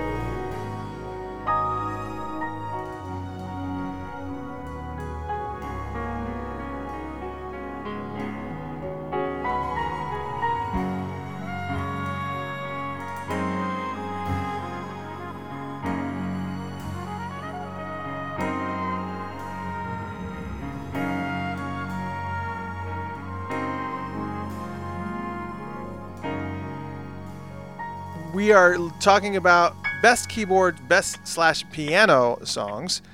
And that was Venus de Milo. Great stuff there. And I didn't want to go beyond 10 o'clock tonight. So I wanted to kind of shorten the show a little bit, let you guys enjoy the Prince block more, because you can still have a couple more hours of Prince block, but we're going to fill it up with a bunch of keyboard type songs as well, including, but not limited to, I'm going to play, let's see what I got here. We're definitely going to play Condition of the Heart. We're going to play Question of You. We're going to play How Come You Don't Call Me Anymore, and Under the Cherry Moon. And then I'm also going to throw in 17 Days, which we talked about, and also Little Red Corvette, Dirty Mind / Linus and Lucy from the Prince Piano microphone. So we're going to throw in all those things. A few of those we're going to throw in towards the end after we close out, so that you guys can kind of just take it and enjoy it, and then enjoy the rest of your Prince block, as it were. So I would say the next one we go to, Doc, I'm going to let you choose. We got How Come You Don't Call Me Anymore, Under the Cherry Moon, The Question of You, Condition of the Heart, or 17 Days. Let's choose 17 Days if you're going to have me choose. All right, we will do that. So here it is, one of Prince's greatest keyboard/piano works, 17 Days. And let's make it happen right now, right here, as you're sitting. Enjoy. Kick back. Listen to the A-track. I dig it like an old soul record. 17 Days right here on Funked Up. Is that my echo? Give me the straighter one.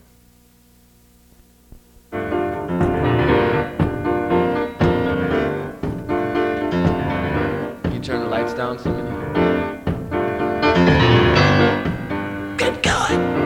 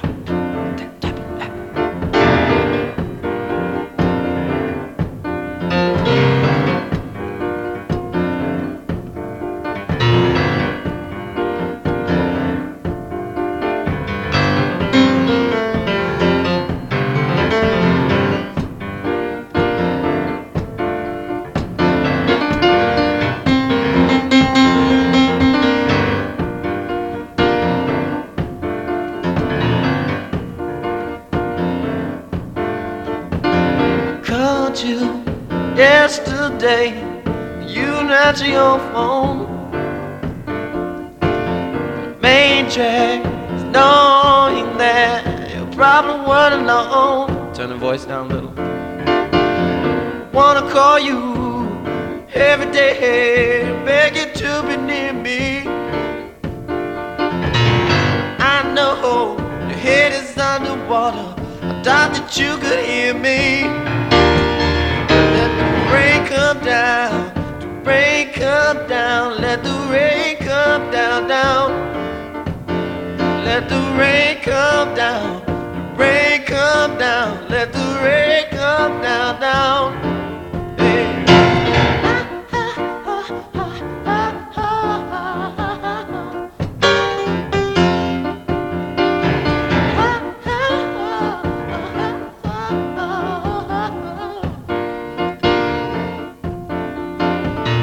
Been gone 17 days, 17 long nights.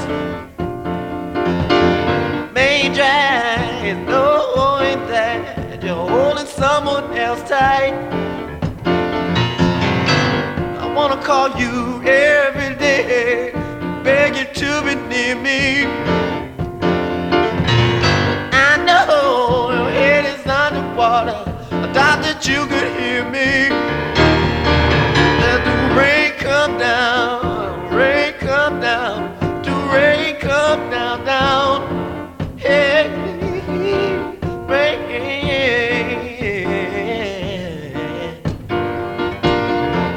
Oh, baby, now.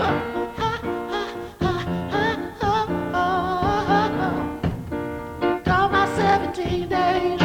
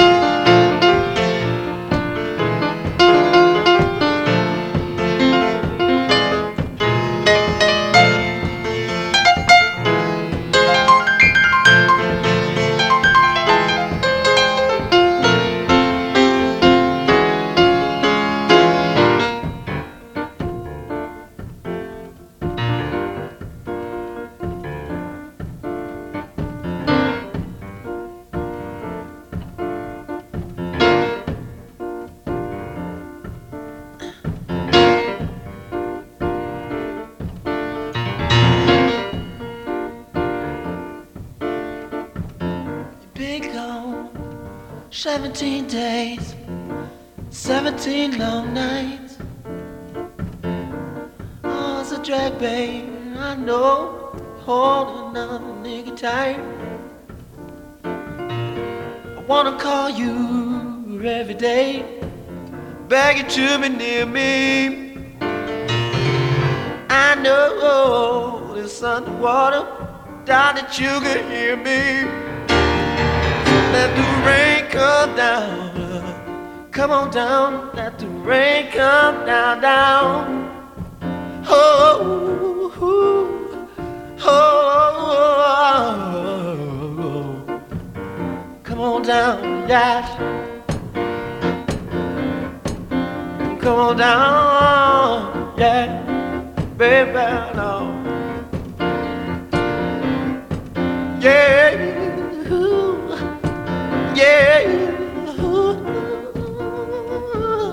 come on now, yeah,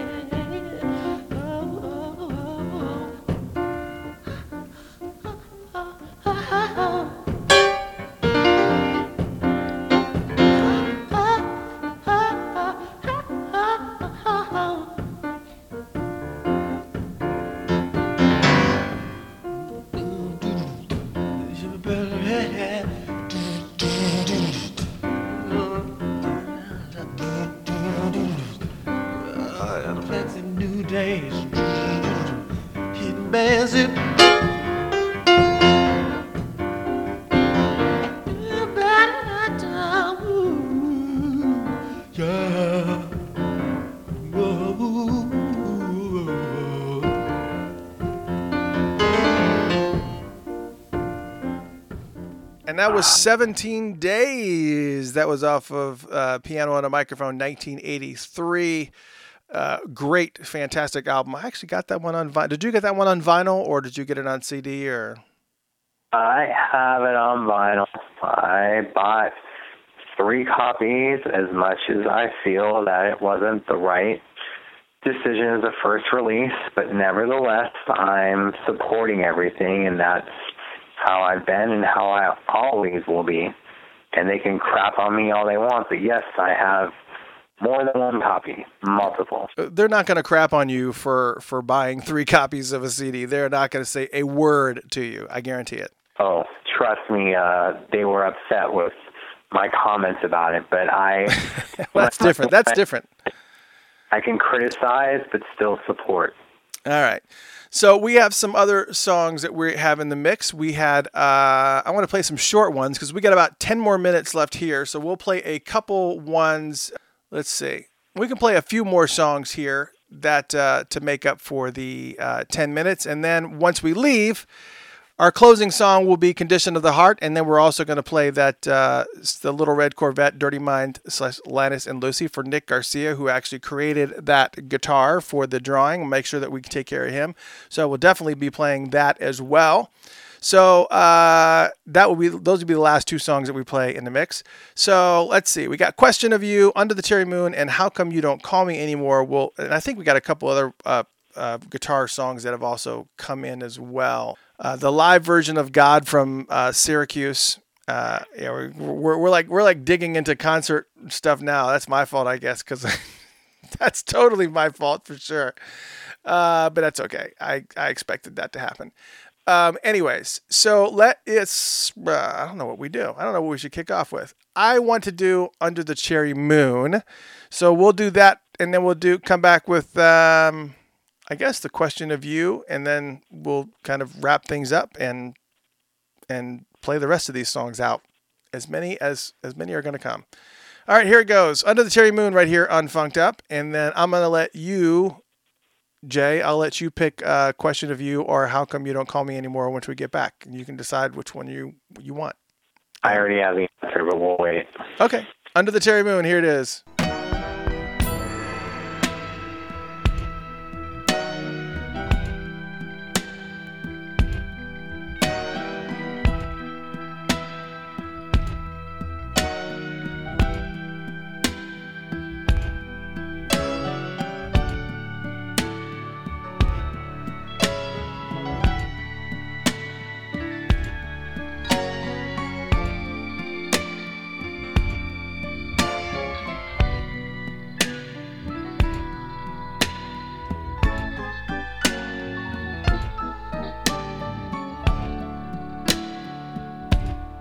How can I stand to stay where I am?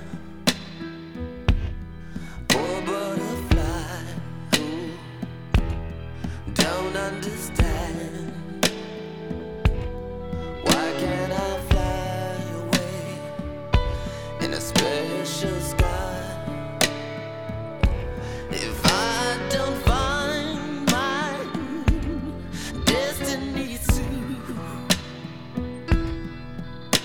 I'll die in your arms under the cherry moon.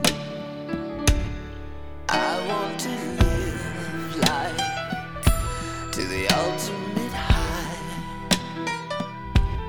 Maybe I'll die young like heroes die. Maybe I'll kiss you some wild special way. If nobody kills me or thrills me soon, I'll die in your arms under the cherry moon.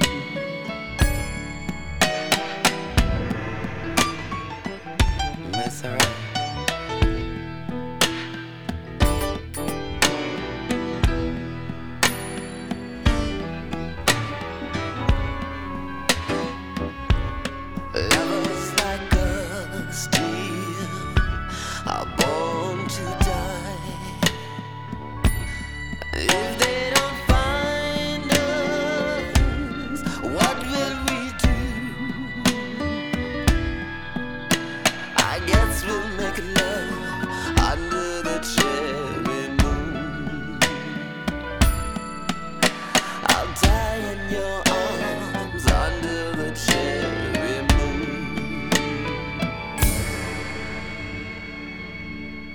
And that was obviously Under the Cherry Moon. We were talking about Prince's greatest keyboard/piano works. And there's a lot to choose from. I mean, there's a bunch of songs. I mean, every single album has at least a half a dozen songs on them that are just unbelievable. And even if you're not, you have to be like a keyboard player to really appreciate some of the stuff that's going on, because some of it is just unreal. But so we got a few more songs here. We're going to be closing with Condition of the Heart, and then Little Red Corvette, Dirty Minds, / Linus and Lucy from his Piano and a Microphone tour. So we're going to be closing with those, but we had a couple that were still in rotation. Plus, I also see some more requests that were popping up on the post that we did on Facebook. So I'm going to be taking those, and I'm also going to be putting them in the mix. So it's going to go into your Prince block, because we're going to close this out at 10 o'clock, and then we're just going to call it a night, and we're going to play a bunch of other Prince stuff, all your requests from his piano stuff. And but I said to Jay before we left, I said, do you want Question of You or How Come You Don't Call Me Anymore? Which one do you want? What is the answer to the question of you? It's a great song. Absolutely a great song. So we're going to play that one, and when we come back, we'll close it up. We'll say goodbye and good night to you guys, and then we'll play How Come You Don't Call Me Anymore, and then the other two that I mentioned. So here we go. Question of You right here on Funked Up. Enjoy.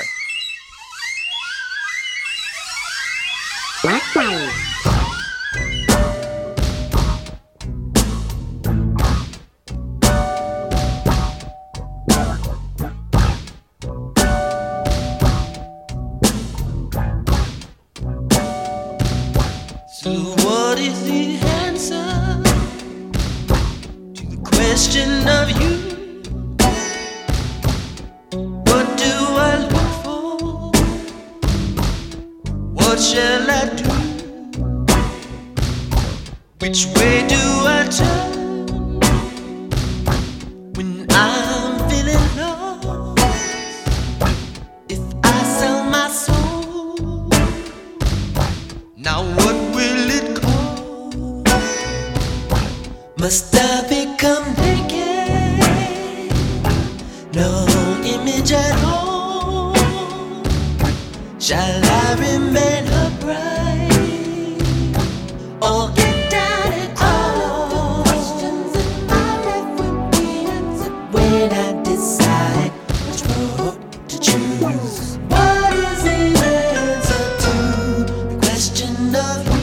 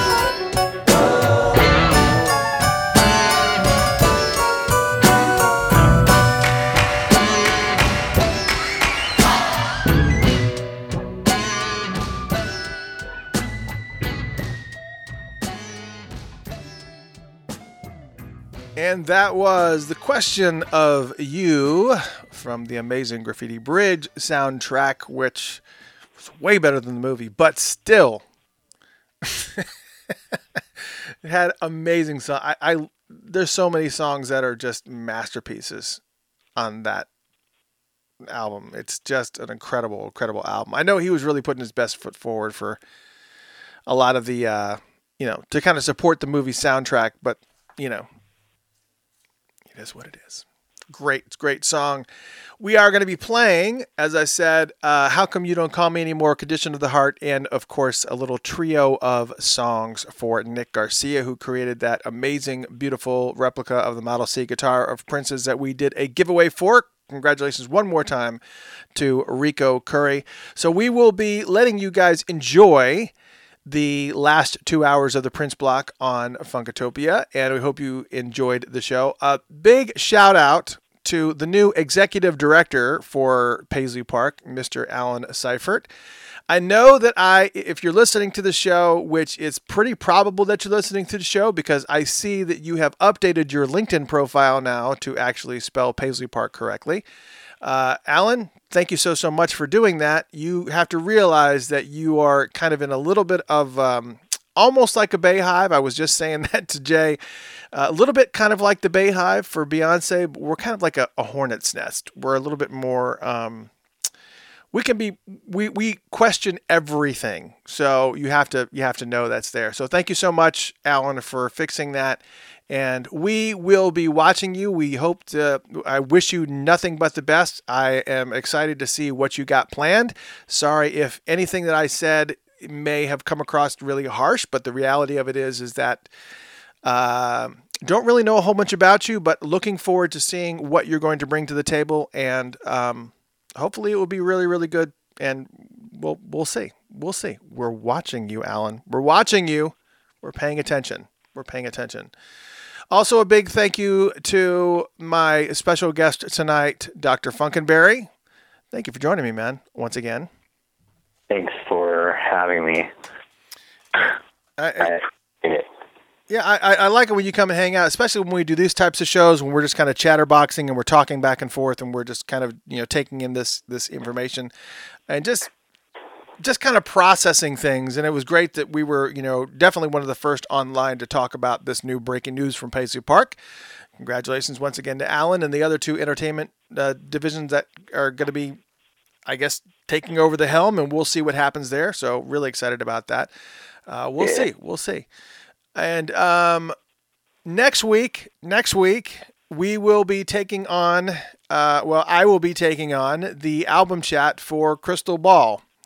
It will be CD 1, and then, of course, the following week we'll probably do CD 2 and 3, and it'll be yours truly. We'll be breaking down every single track on Crystal Ball and just going through the rigmarole and just talking about each one of the individual tracks, the stories, the history, all the stuff that you come to love and enjoy about the album chats.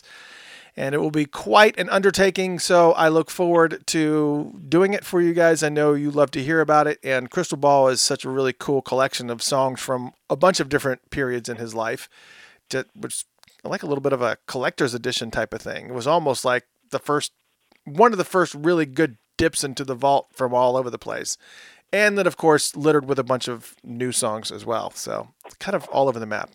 It's going to be lots of fun.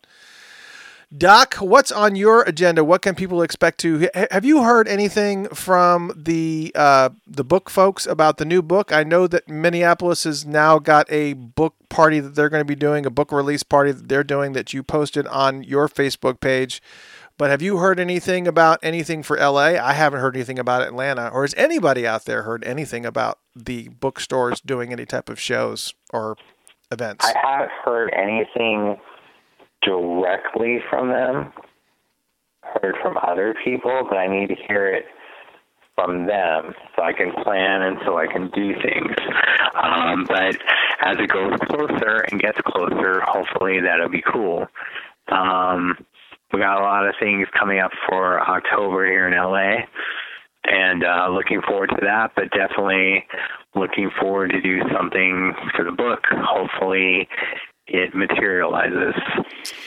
Yeah, so I mean, for those of you just who are kind of wondering what we're talking about, and we're closing up the show here, so we're giving you guys an early night. But Random House is the publisher of the book, and they reached out to a bunch of different Prince groups, and we were one of them. I know Doc, you were one of them too. So reached out to a lot of strategically placed Prince groups that have a lot of followers, and wanted to know if we would be okay in hosting a party at a bookstore somewhere in around where we are, in order to help to celebrate the release of this book. And I guess they asked a bunch of questions. The last time I heard from them was in, I guess, September. It was like, it started in, the dialogue started in August, and then the last time I heard from them was September 9th. I looked that up while you were in there. So they're supposed to be doing a book release party in all the major cities. And since Doc is in LA, there's probably going to have something happening around there. And I am in Atlanta, and they've already reached out to me and had some discussions. So waiting on some news, but Minneapolis, you've got yours. And if you want to know where that is, please go to facebook.com and go to Dr. Funkenberry's celebrity news page. He has the post on there about the Minneapolis thing. Also, please be sure that you go to Doc's website. Doc, when you give him that website address? It's just drfunkenberry.com or drfunk.co. All right, so drfunk.co or drfunkenberry.com, and please make sure that you donate. If you love and appreciate him and all that he brings to the Prince world, please make sure that you do some donations and help take care of him. Thank you once again for all the donations that you gave to PRN alumni and helping them take care of all of the various charities that Prince was heavily involved in when he was with us, and also supporting all of the people that were once in Prince's employ. That when they hit financial hardships, they kind of come in and take care of them and help them pay for medical expenses and various different types of things. I'm so happy that it went so well as far as the drawing was concerned, as for the beautiful guitar that Nick Garcia created, the replica that he created. So we will be, and congratulations once again to Rico Curry, who won it. Good night, everyone. We will go ahead and I will visit the post on facebook.com/Funkatopia and look at all of your posts about the greatest keyboard songs that you have named. And I am going to be littering the remainder of this hour with those requests, and then finishing off, obviously, the Prince block that goes from 11 all the way until midnight. Thank you so much for tuning in to the Funkatopia radio show and Funkatopia Live. We will see you guys next week when we will do the album chat for Crystal Ball. Well, at least one of the CDs anyways. Let's not get too carried away. All right, man. And much love, everyone. Keep it funky always. Thanks for having me on. Absolutely. Thank you so much for joining us. Here. How Come You Don't Call Me Anymore, along with a trio of songs from Prince Being on a Microphone, his final concert, and also Condition of the Heart. So we got all those things coming up right now. Thank you for tuning in. Good night. Funkatopia Live and Funked Up is the online radio station of Funkatopia and is in no way affiliated or endorsed by Paisley Park or the estate of Prince Rogers Nelson. Yet.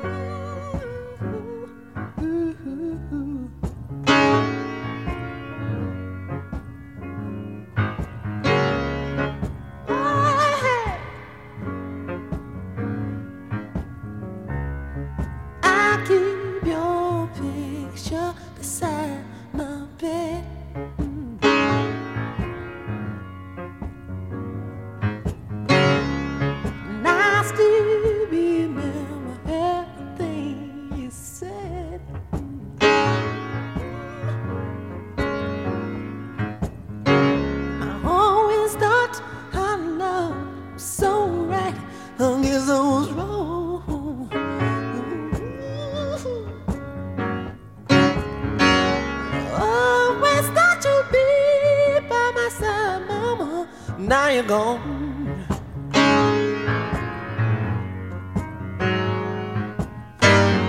What I wanna know, baby, what we had was good. How come you don't call me anymore?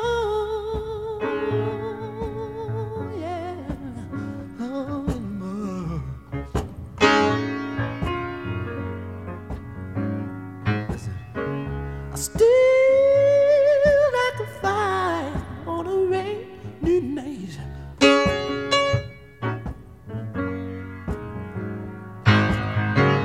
Still like it better when your heart and me tight.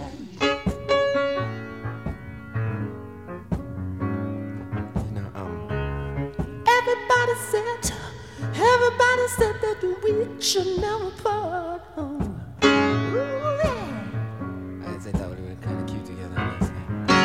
Tell me, baby, why'd you wanna go and break my heart?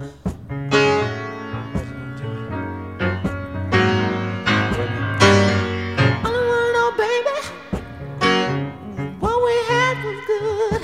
How come you don't call me anymore? Why don't you call me, girl? Oh, yeah.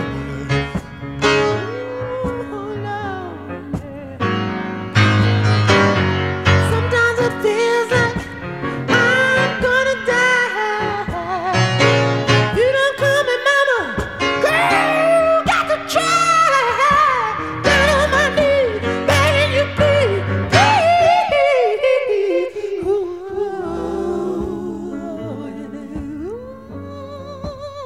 Why can't you tell me sometime, baby?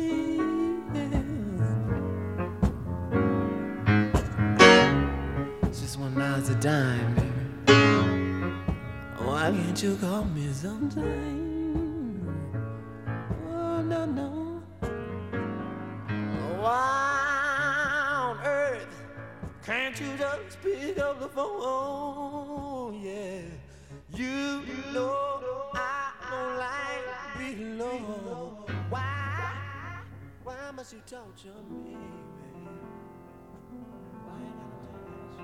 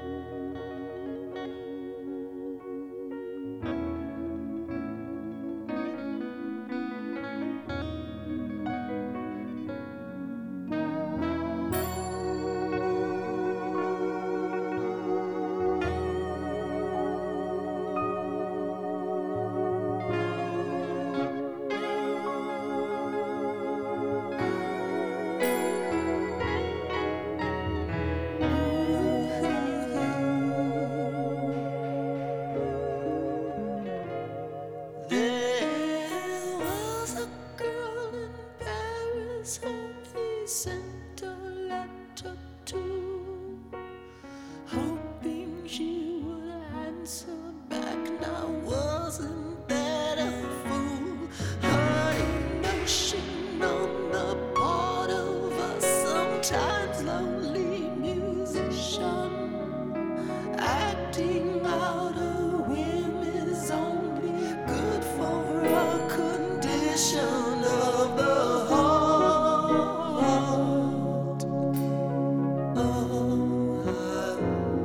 There was a dame from London who insisted that he loved her, then left him for a real prince from Arabia. Now isn't that a shame that sometimes money buys you everything and nothing? Love only seems to buy a terminal condition of the heart.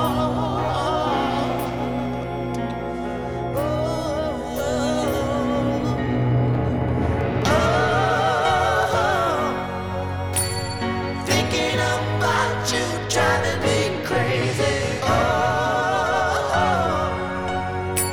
My friends all say it's just a phase, but every day's a yellow day. I'm blinded by the daisies in your yard.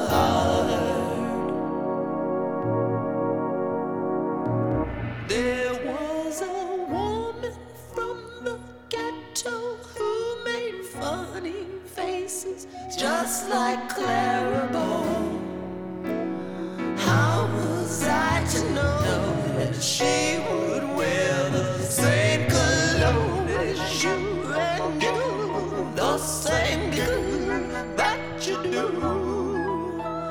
Whenever I would act a fool with the condition of the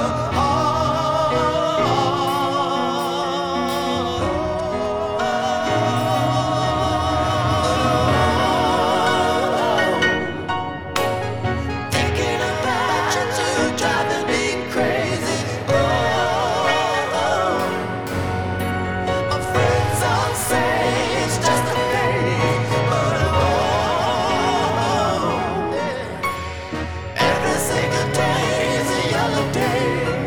I'm blinded by the daisies in your yard.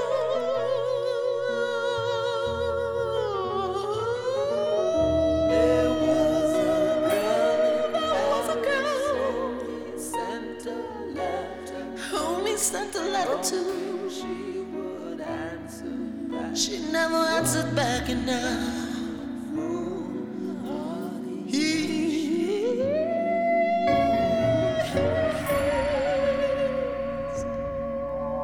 Got a condition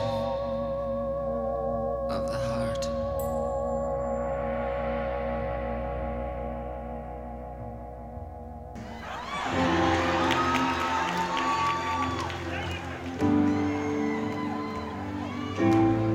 maybe not. Guess you should've known. Ain't got your cards on waiting. You're the kind of person even making out once, love even fast. Guess I must be dumb. Shed a pocket full of horses, drowning in some of it used. But it was Saturday night. I guess that makes it alright. You said, what have I got to lose? What have I got to lose? Say, little red Corvette. Baby, you're much too fast, yeah. Little red Corvette. You need love that's gonna last, like this love in Atlanta lasts.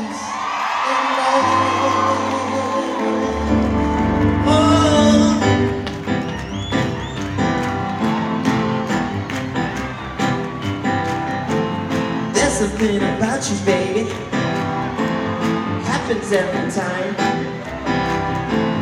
Ever I'm around you, baby. I get a dirty mind. Doesn't matter where we are, doesn't matter who's around, doesn't matter. I just wanna lay it down in my daddy's car. Sure, I really wanna try it underneath the stars. I really get a dirty mind. Ever go around? Doesn't matter. I just wanna really get a dirty mind. Whenever you're around, it misses me every time. You just gotta let me lay you, gotta let me lay you, lay you. You just gotta let me lay you, let me lay you down. Somebody clap your hands.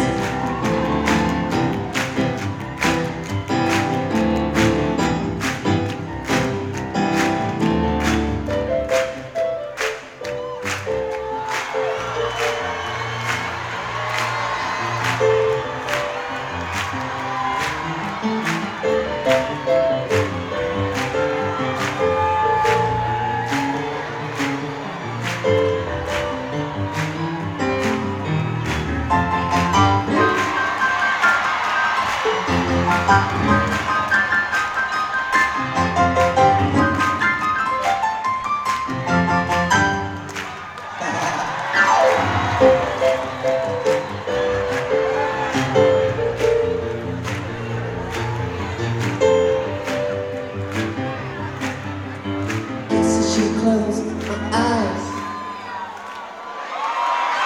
and drove me to the place where your horses running free.